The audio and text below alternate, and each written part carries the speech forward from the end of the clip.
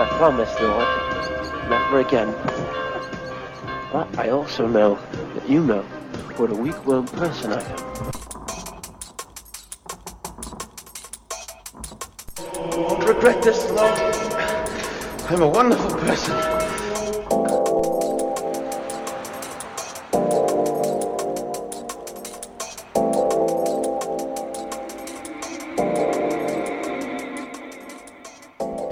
Hello and welcome back to the Tread Weary podcast. I am your host, Pastor Carlton Smee, and this is the audio arm of treadweary.com where we gather around the Word of God to see what it is that God has done for us, how God has worked the verbs in our favor, how He has been for us from the beginning of time. And it's one of the biggest stumbling blocks we have as human beings, as sinners, as creatures.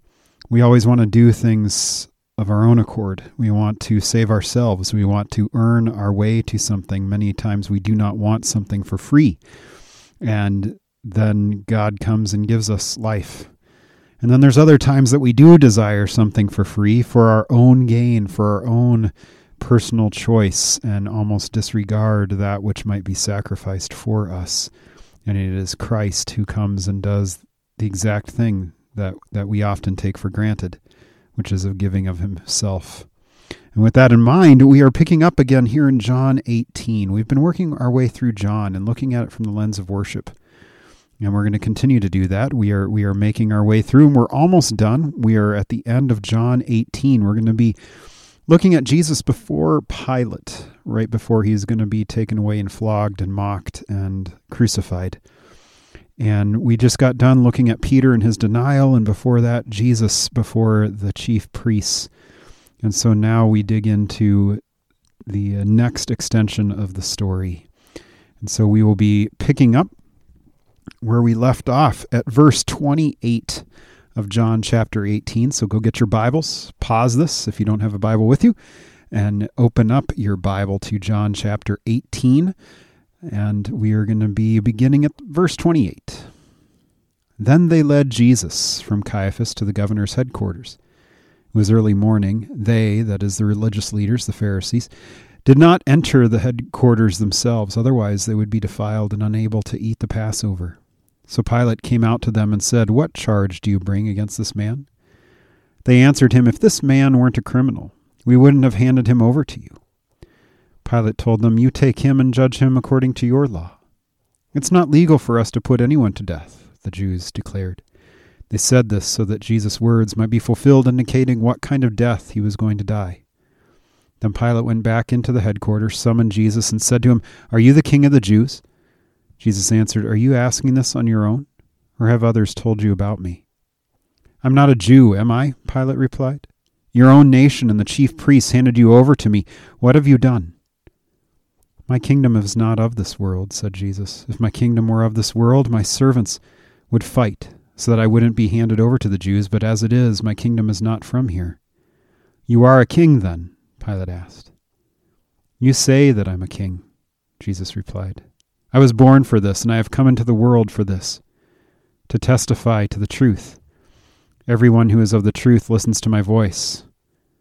"What is truth?" said Pilate. After he had said this, he went out to the Jews again and told them, "I find no grounds for charging him. You have a custom that I release one prisoner to you at the Passover. So, do you want me to release to you the king of the Jews?" They shouted back, "Not this man, but Barabbas." Now Barabbas was a revolutionary. This is the word of the Lord. Thanks be to God, and let us pray. Gracious God, we beg that you would make known to us your truth. Help us to see Christ and to see his work for us. In your name we pray. Amen. Well, they, that is the religious leaders, the priests, the scribes, the Pharisees, led Jesus from the high priest to Pilate, to his headquarters. But they did not enter the headquarters because they wanted to be able to eat of the Passover. They did not want to be ritually defiled because of entering into the domicile of not only a Gentile, but a Gentile oppressor, shall we say. It's an interesting footnote for us to see that here. How often it is that in our religiosity, in our rituals, whatever the case might be, and it doesn't matter which form of Christianity you are part of, how often it is that the rituals, the outward commitments, become often more important than the inward life, than the life brought by the Spirit into our hearts, melting our heart of stone and giving us a heart of flesh. How often it is that we will do a ritual, whatever it might be, just for the sake that it's a ritual, regardless of what actually it does for us. For instance, we could pick anything dealing with our worship. How it is that regardless of where our hearts might be, we want certain things because we want to be able to do those certain things, when in fact often those very things are what are killing us, what are destroying our faith, destroying our worship, destroying us as followers of Christ, because we have often taken him down from his cross and put something else up there in its place. We've talked about this before. Here we have the religious leaders who want to eat of the Passover. They want to take part in the most important ritual of their day. And yet they see themselves being defiled if they were to go into Pilate's headquarters. But they don't see themselves being defiled by the fact that they have brought an innocent man to be executed. That they know that they have no right to convict him of anything under their law. It's a big step for us to realize that Christ had fulfilled, kept, held in completion the Torah, the Ten Commandments, the laws that were present both in heart and soul, in ink and paper. He had kept those things. And so they bring him to Pilate. They bring him to a Gentile in order to be able to put him to death, because the only possible charge they could bring against him was the fact that he might possibly be a rebel. Never mind the fact also that Rome didn't really care. They would kill any Jew that they wanted to. It didn't matter to them. These folks were expendable. They were the most powerful empire in the world. And yet, Pilate wants to know, what charge do you bring against this man? And they make it very clear, if this man weren't a criminal, we wouldn't have handed him over to you, basically saying to Pilate, well, you find something to charge him with. We know that he's guilty of something. You need to charge him with something so you can do our job for us, because we don't want to do it. How often it is, too, that with our sin, we are able to try and wash our hands of it because maybe we see someone else doing the dirty work for us. And Pilate says, you take him and judge him according to your law. Basically, Pilate's saying, I don't have time for this. I don't see anything wrong with this guy. He's a carpenter from Nazareth. He hasn't, as far as I can tell, there's nothing wrong with him.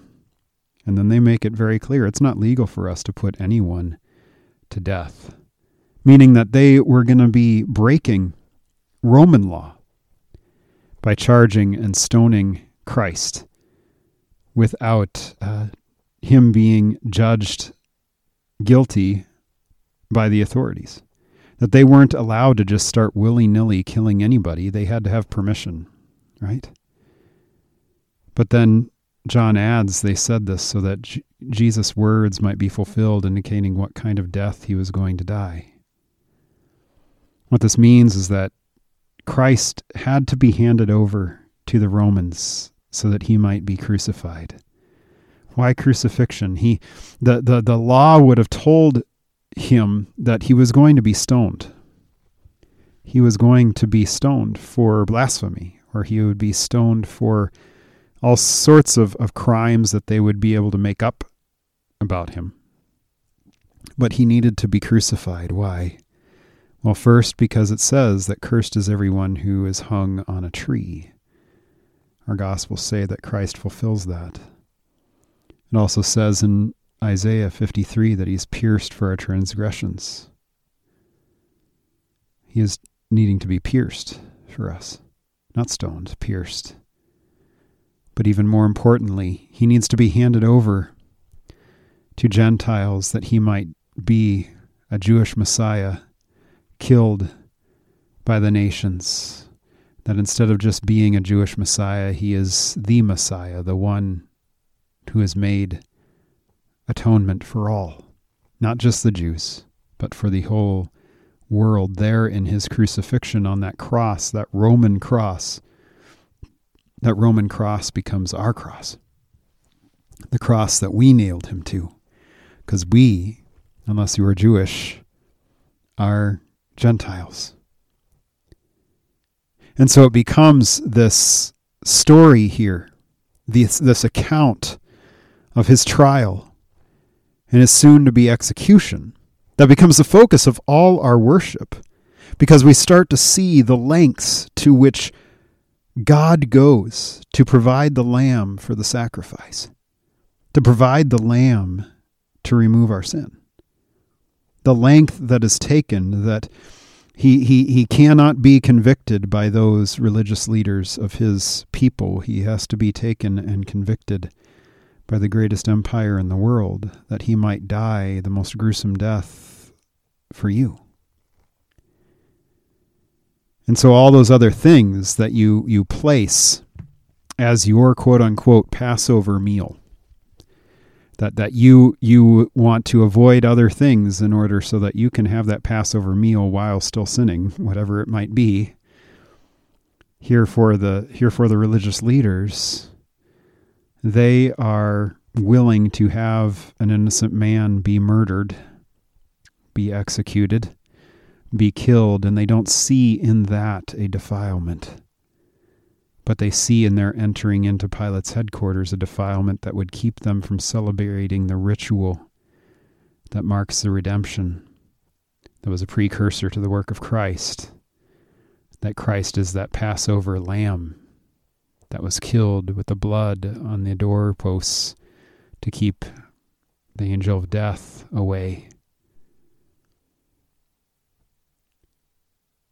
Well, then Pilate goes back into the headquarters and he summoned Jesus and said to him, "Are you the king of the Jews?" Because it was the only way that he could convict him. Are you a rebel? Are you the one that I need to kill because you are rebelling against Rome? Do I need to set an example? And Jesus says, "Are you asking on your own? Is this a confession that you're making of your own, Pilate? Or have you just heard about it? Are you wanting to know if I'm your king? Or are you just going by the words of those who want to see me die?" And he says, "Am I a Jew? No, but your own people, your religious leaders, the people who should know you, they're handing me over to you, the ones who should be worshiping you, who should be behind you, who should be desiring to see you exalted. They're the ones who have handed you over. What is it you've done, King of the Jews?" And then he makes it very clear, "My kingdom is not of this world," meaning I'm not just king of the Jews. If my kingdom were of this world, my servants would fight so that I wouldn't be handed over to the Jews. But what did we see before? They didn't fight, they ran. They betrayed, they ran, they denied. Yes, Peter pulls a sword and cuts off an ear because he's such a bad shot. But that was it, and even Christ says, "Put your sword away, because I must drink of this cup." And then he says again, "My kingdom is not from here. My kingdom is not a kingdom like the kingdoms you think I should be having. My kingdom is not a kingdom in which insurrection is the way to gain it. My kingdom is a kingdom in which death is the way to gain it." So Pilate kind of gets it. He says, "You're a king then." And Jesus says, "Well, you say so. I was born for this, though. This is the thing that I was born for. This is the thing that I was incarnated for. This is the thing that caused me to come and put on the Jesus suit. I've come into the world for this, to testify, to witness, to the truth, to bear witness to what is true. Everyone who is of the truth listens to my voice. What is truth? Asks Pilate. That is a question that gets asked all the time in our society now, in our postmodern outlook, where nothing is true anymore. Everything is relative. All things are valid. And yet that casts away the idea of faith.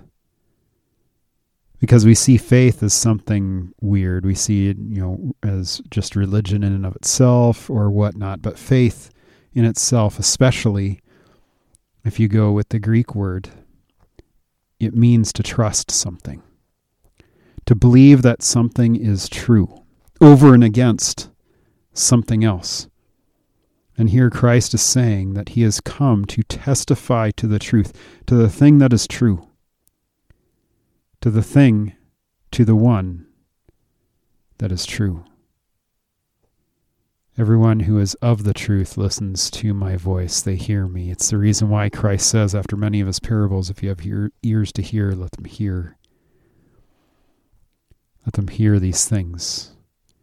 Let their ears be opened that they might hear. And we've talked about this quite a bit, about this working of the Spirit to open our ears that we might hear these words, this truth of who Christ is and what it is that he has done, that he is going to such lengths to be crucified on your behalf, that you are in such pain, such anguish in your sin that you don't even know it.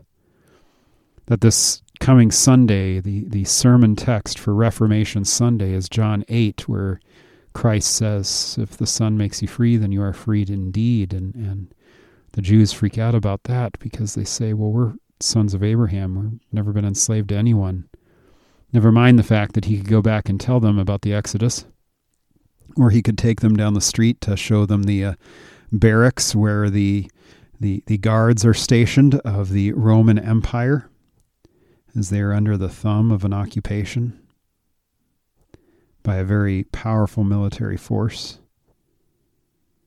But they truly believe that they are not enslaved, that they have freedom. And yet Christ says, if you're a slave to sin, you're a slave. And you are. But if the Son makes you free, you are free indeed. And here Christ speaking truth to us that in our sin, we find all sorts of other things to keep us clean. We might even look the other way over something that truly defiles us in order that we might not be defiled, quote unquote, to be able to participate in whatever ritual it is that we are wanting to have.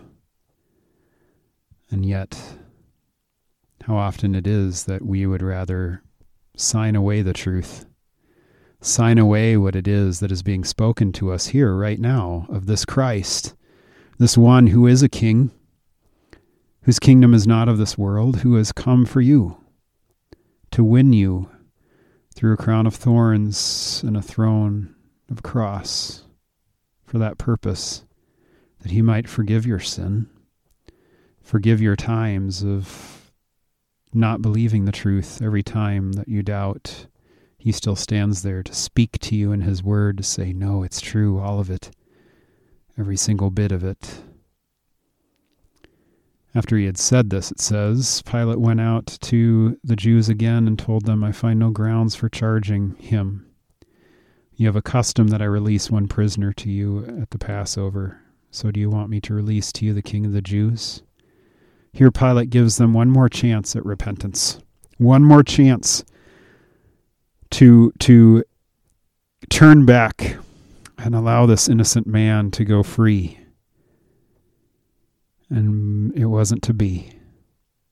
Because they shout back, not this one, but Barabbas, a revolutionary, a robber, a rebel, an actual person who should have been executed for crimes against the state. He was an insurrectionist, a thief, an overthrower of the government, the embodiment of what it was that Pilate thought he saw in Christ, or he was supposed to see. And he becomes the exact opposite of Jesus.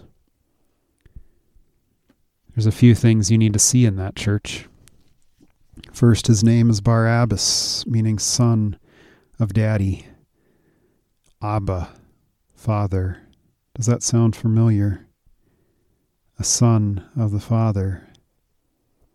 And he happens to be every sinful thing that the innocent Jesus was being convicted of: an insurrectionist, a thief, an opposer of government. And he is set free, and Christ takes his place.